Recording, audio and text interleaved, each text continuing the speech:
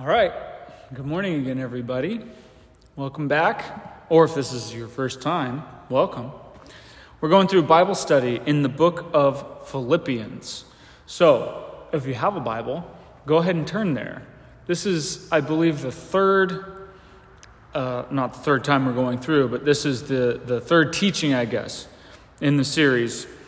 And just by way of introduction again, this is a letter that Paul is writing from prison.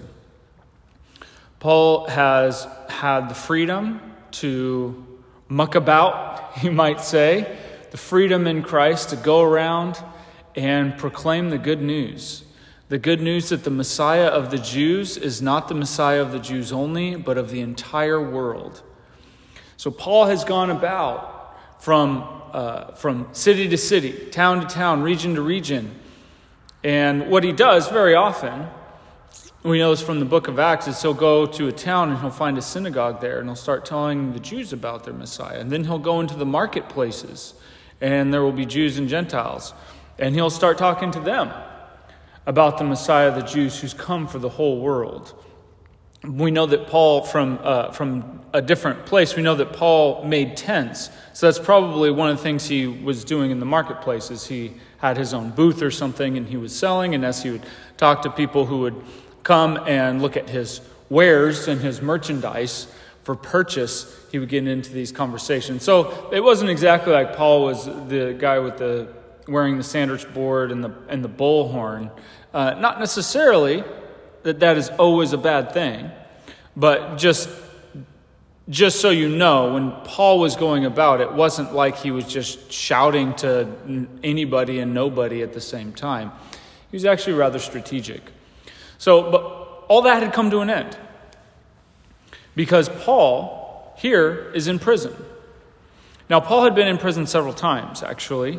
These short imprisonments, For example, in the town of Philippi, which is the people to whom this letter is addressed, when Paul was there, he was in prison overnight. And then God miraculously broke him out. And Paul stayed there anyways.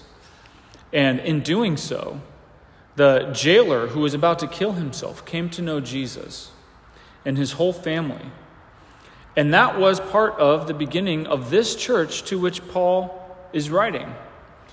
And last time we talked a little bit about Paul's affection and his love for this small church, his love for this congregation, and his deep prayer that their love would abound more and more in all wisdom and discernment, that they'd be able to know what was truly excellent so that they could be pure and blameless for the day of Christ, filled with the fruit of righteousness that comes through Jesus Christ to the glory and praise of God. So we talked about that last time. Paul might even have that very same jailer and his family in mind as he's writing this letter. And now what Paul is going to do is he's going to start really addressing his situation. And I'm going to do something this time and next time that I've never done before. This is kind of an experiment here. I'm actually going to teach some of the same part of the passage twice. So what I want to do is I want to go through verses 12 through 26. But next time we're going to go through, the latter half of 18 or 19 through the end of the chapter, which is verse 30. So there's going to be a bit of overlap between this one and the next one, and that's just because the latter section has so much in it. I want to address a little bit of what's there this time and then a little bit next time. So in this particular segment I want to go through, Paul really goes through three things that are a major problem for him in his life. Three major obstacles. What we would look at, situations in life, we would look at them and we would think, man, someone's got it out for me. Things are going backwards. The plan is being blown up. What's going on? Is God really in control? Does he really care? Is he still working with me? Things that if they happen to us, our natural tendency is to throw our hands up But Paul's response is to rejoice and see that the gospel is like this unstoppable force moving throughout the universe. And Paul is just along for the ride. So we'll get into it. I'm going to read the text first, and then we'll start working our way through it. So this is the book of the Philippians. Paul is speaking, chapter 1, verse 12. He says this: I want you to know, brothers, once again, this is brothers and sisters. Adelphi, which is the Greek term that is a collective, it's, I guess you'd say it's a masculine term that refers to the collective.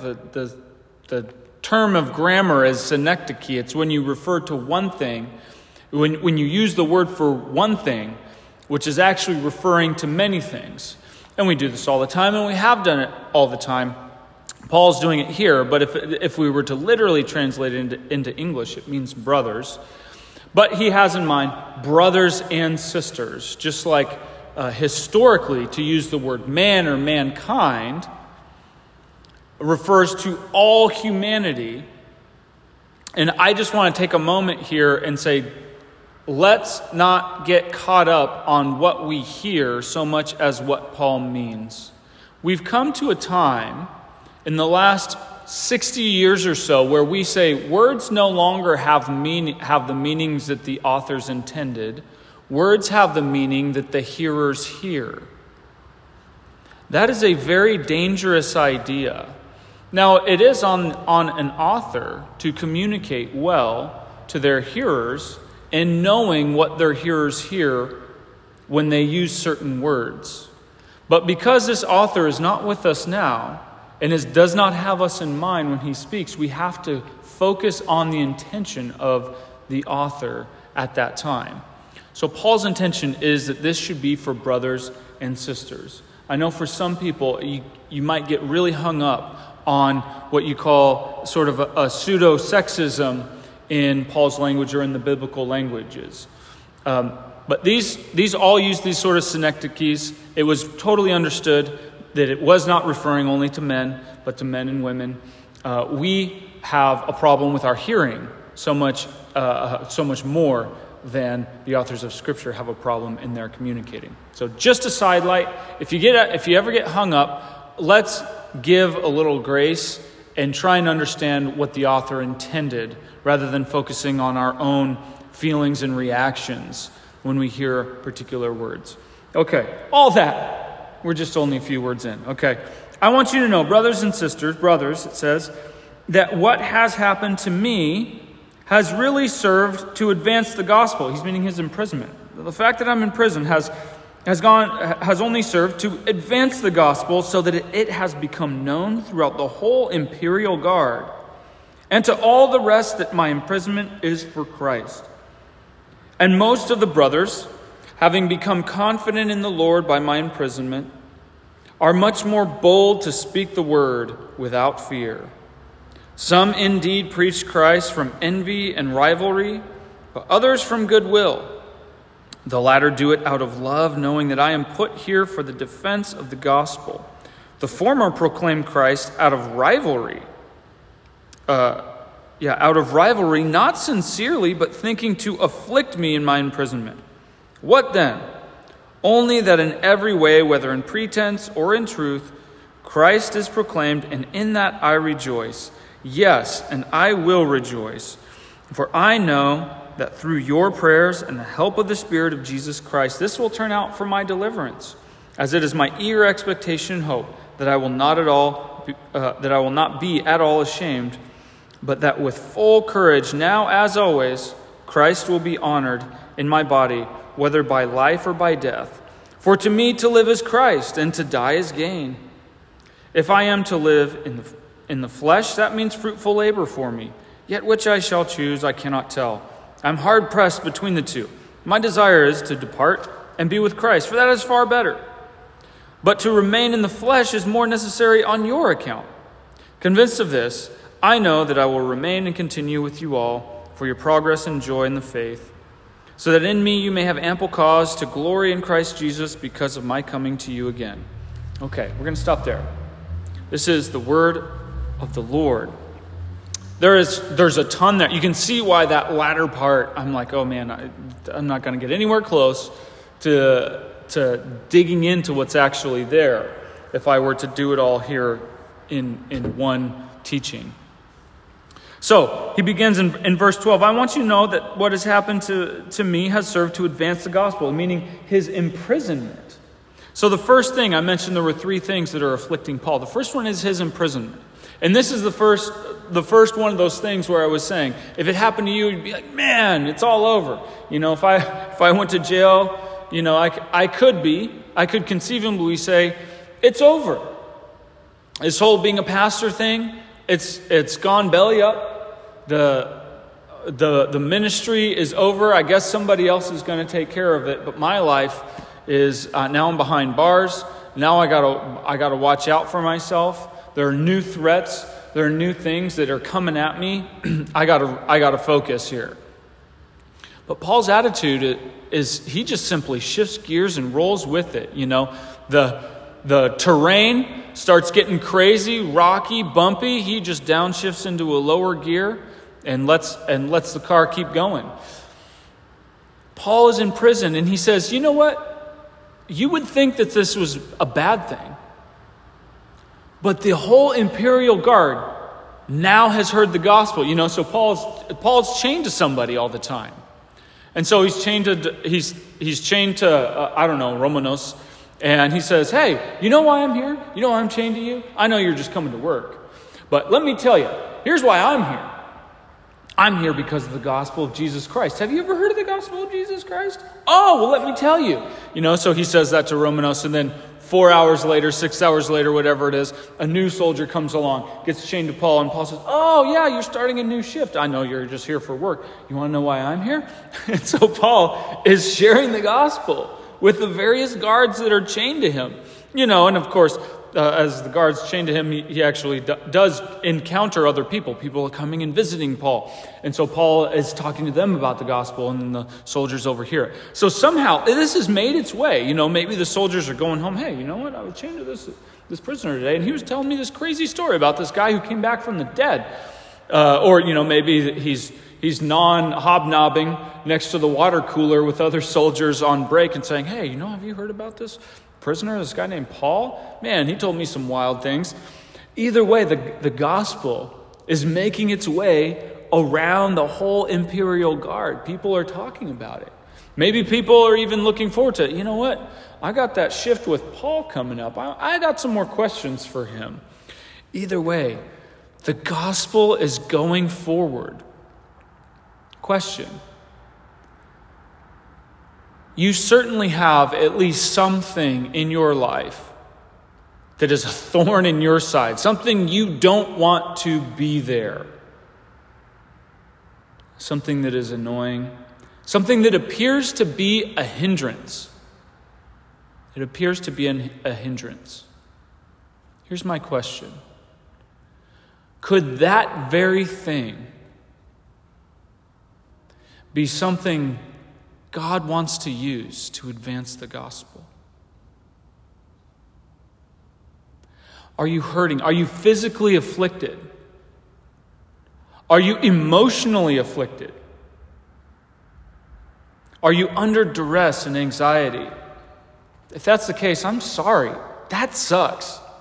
It sucks to live in a fallen world and have things fall apart, have things break down. At the same time, God doesn't waste it. God doesn't just say, oh man, that sucks. God's going to take evil and he's going to wrestle it to the ground and kill it and transform it into something good.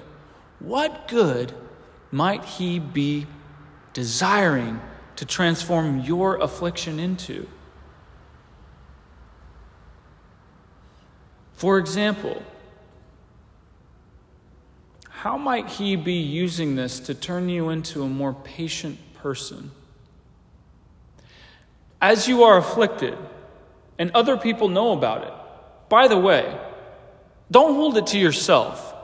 If your life is hard, I'm not saying we should run around and just be complainers all the time, but let somebody know about it. Let somebody know about the fact that your life is hard and ask them to pray for you.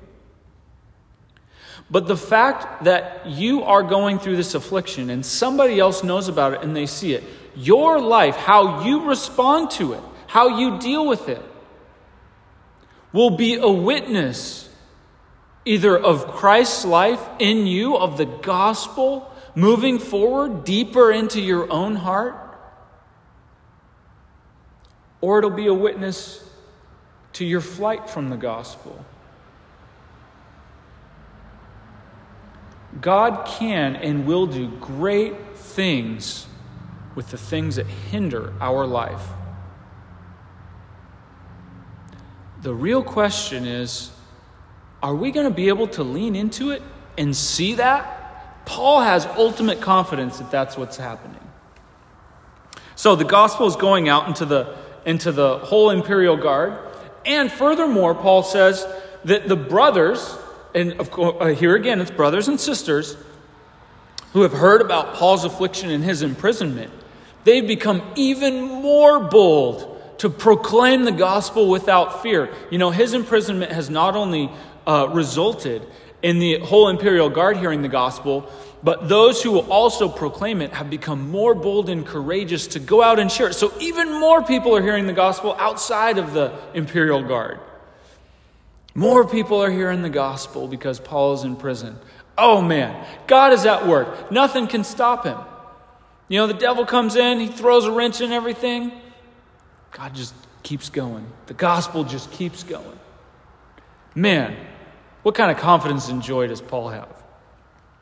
Second thing that's a hindrance to Paul. He says that even those who are going out and proclaiming the gospel, some of them have actually become kind of a problem. He says that some preach out of envy and rivalry. And he says later on in verse 17, he says, they proclaim Christ out of rivalry, not sincerely, but thinking to afflict me in my imprisonment.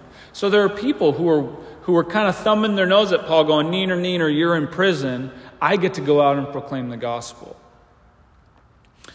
I don't think that Paul here is referring to, some people debate whether these are the Judaizers that Paul's addressing in Galatians and perhaps in 2 Corinthians. There's a debate whether or not these are people who are proclaiming a false gospel, that is, gospel of Jesus and something else. That likely, I'm of the opinion that isn't necessarily what Paul is referring to. I think he's referring to people who have the same message. There's only one gospel. They have the same message, but a different motive. We see this nowadays, very often. I got to tell you, as a preacher, as somebody who makes their living on the gospel, it is difficult to separate motives. There is a part of you that genuinely wants to proclaim the gospel out of love for Christ and love for other people, but there's another part of you that wants to get good at proclaiming the gospel, wants people to think that you're competent, that you're good at what you're doing. So there's a part of you that's also wanting to succeed, wanting to have success, which often can come at the expense of someone else. There are mixed motives. And Paul says, you know what? People got mixed motives in proclaiming the gospel. Some people can make a lot of money off the gospel if you haven't noticed. But if people are meeting Jesus, Paul's going to rejoice.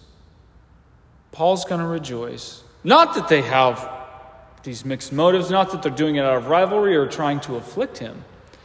But hey, if more people are meeting Jesus, Paul is going to rejoice in that fact.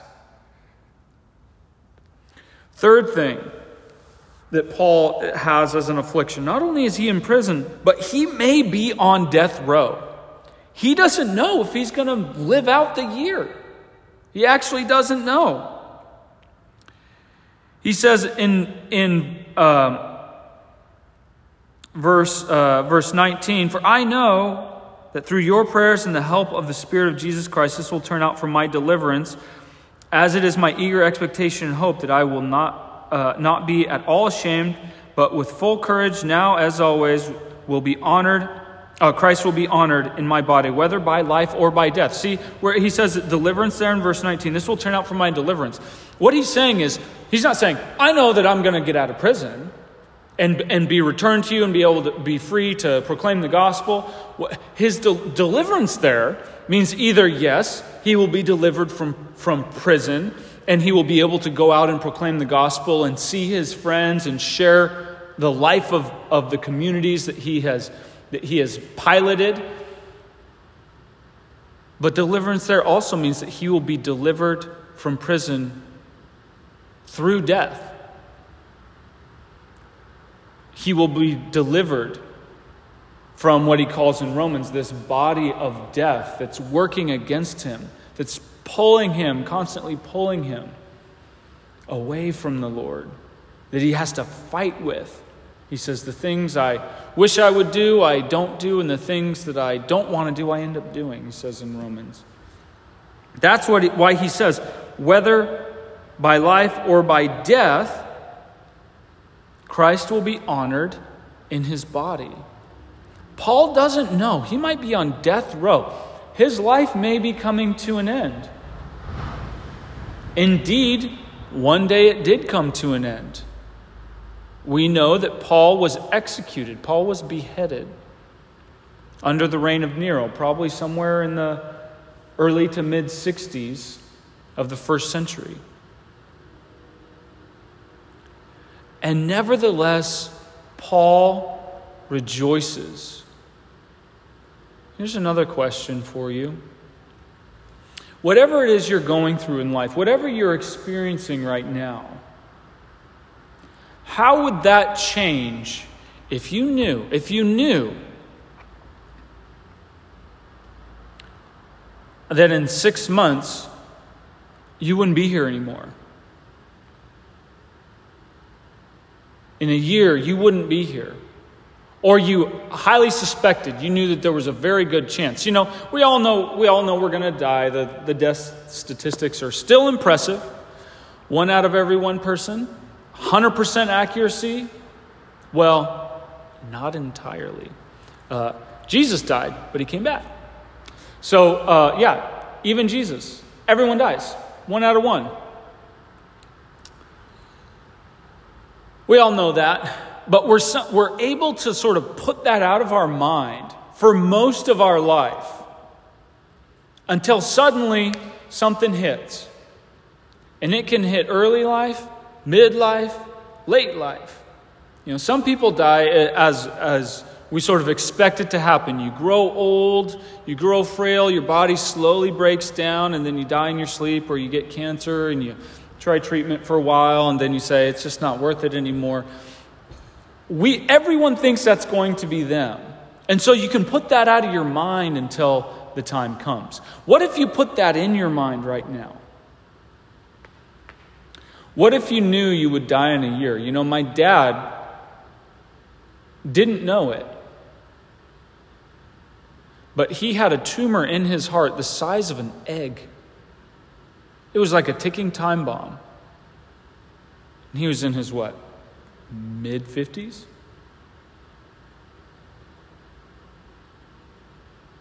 You don't know when your time is going to come. People die every day. Could be you today. Could be me.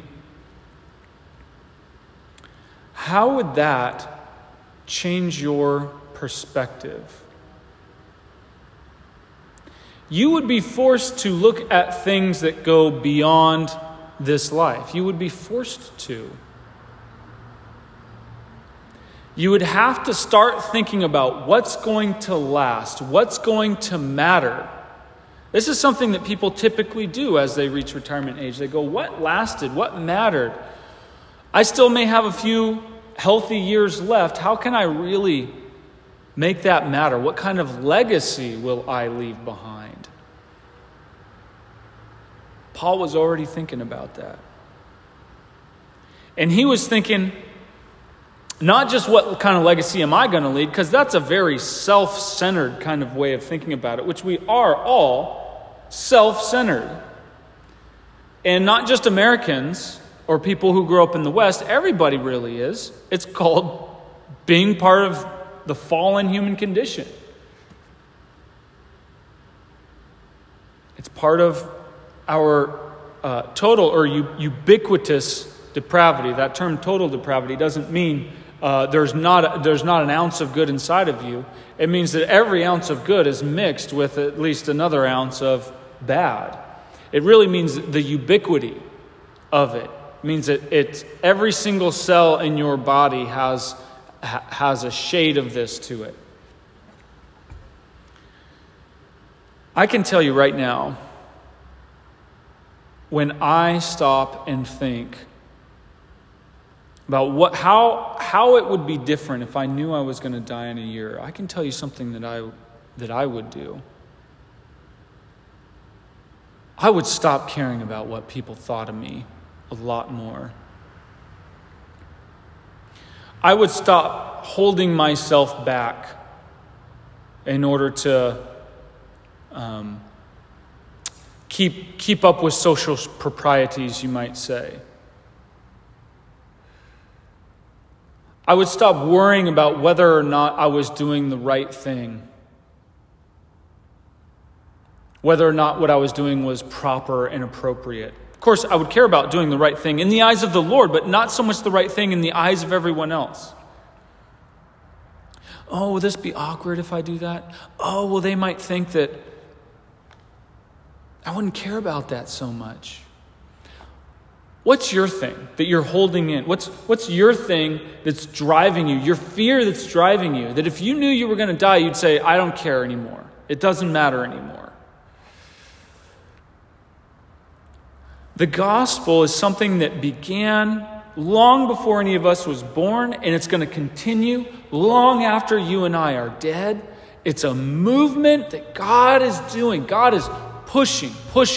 It's like light, the light of the morning that just keeps pushing up, pushing away the darkness until it's not dark anymore. It's the full broad daylight. That's what the gospel is doing. And Paul is rejoicing because he's saying, I get to be a part of that. I get to be a part of that pushing and I might not be here to see the full light of day in my own lifetime, but I'm a part of this unstoppable movement of God. And yeah, you can always, if you look at the other side of the sky, say, oh, there's still darkness there. Oh, there's still darkness there. Oh, there's darkness over here. Paul says, I'm not focusing on that. I'm focusing on how the light is penetrating that darkness. I look at that darkness in order to see how the light's going to penetrate through it and drive it away. If I knew I was going to die in a year, I wouldn't worry about trying to fix all the problems of the world because I would know there's no way for me to do it. By the way, if you have another 65 years, you're still not going to solve all the problems of the world. But you might be able to deal with something right in front of you. If I had 6 months or a year, I might be able to deal with something right in front of me. What was right in front of Paul? Here's a Roman guard. I can talk to this guy today. What do we have in our hands? A letter. I can write a letter.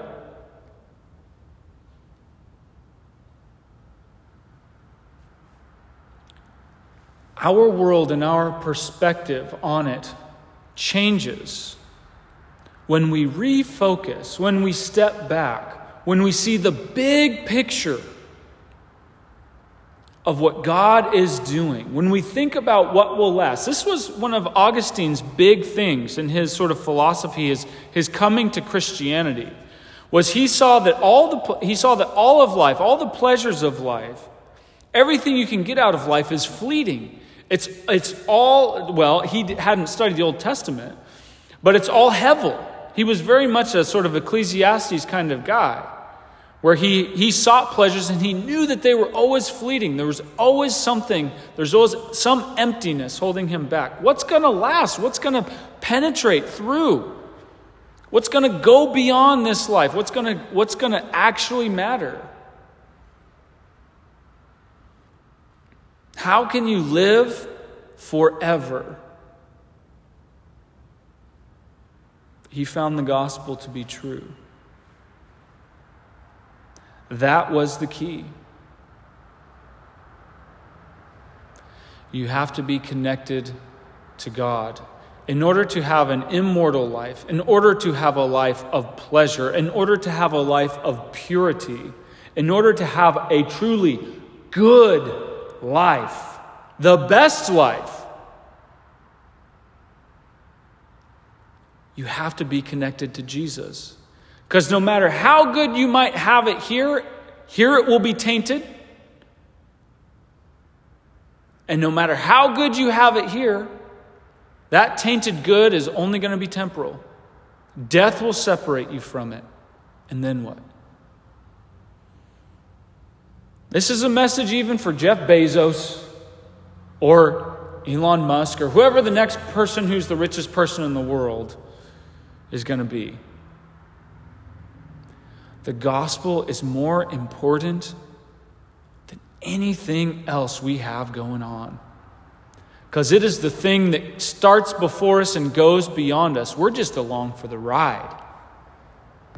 And that can be a great ride or it can be a terrifying one. And sometimes it is both at the same time. Either way, focus your attention on Jesus. Focus your eyes on Jesus. Focus on what he is doing in the world around you. If you focus your attention on what the advertisers are telling you should focus your attention on what the pundits and the talking heads on the news are telling you to focus your attention on, if you focus your attention on what your coworkers and the people around you, on what society, what's normal, tells you to focus your attention on, you're going to be looking at darkness and you're not going to be looking at how the light is penetrating. You're not going to be like Paul. Your circumstances are going to overwhelm you and you're going to slide into despair and cynicism. Or you will spin your wheels on how to fix things that are broken. Because guess what? There's broken stuff everywhere.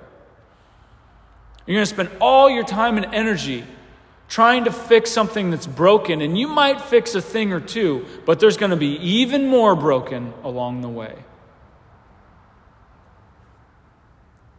And you'll see it because that's what you're looking for. Let Jesus capture your attention as he captured Paul's attention. Let him capture your heart. Capture what you set your mind and your heart and your thoughts on. And then you will start to see. You won't ignore the darkness. Paul knows he's in prison. He knows he could die. He knows there's people out there who are competing with him, who are trying to afflict him, even while he's in prison. He knows that. But that's not what he's focusing his attention on. He says, in spite of all that, those are a whole bunch of, bumps on the road that this thing is just going to run over. The gospel is just going to run right through all those barriers. They're there, but they are no competition for what God is doing. What if we had that attitude today? How would it change our circumstances? If that's you, congratulations. That is not me much of the time. I need the letter to the Philippians. I need to look at Paul. I need to look at God's word. Do you see why God put this in here? In his wisdom, he left us this so that we could see. We could recenter ourselves, see what is truly important, and have our minds and our hearts be captured by him. Come to Jesus today and let him capture your attention.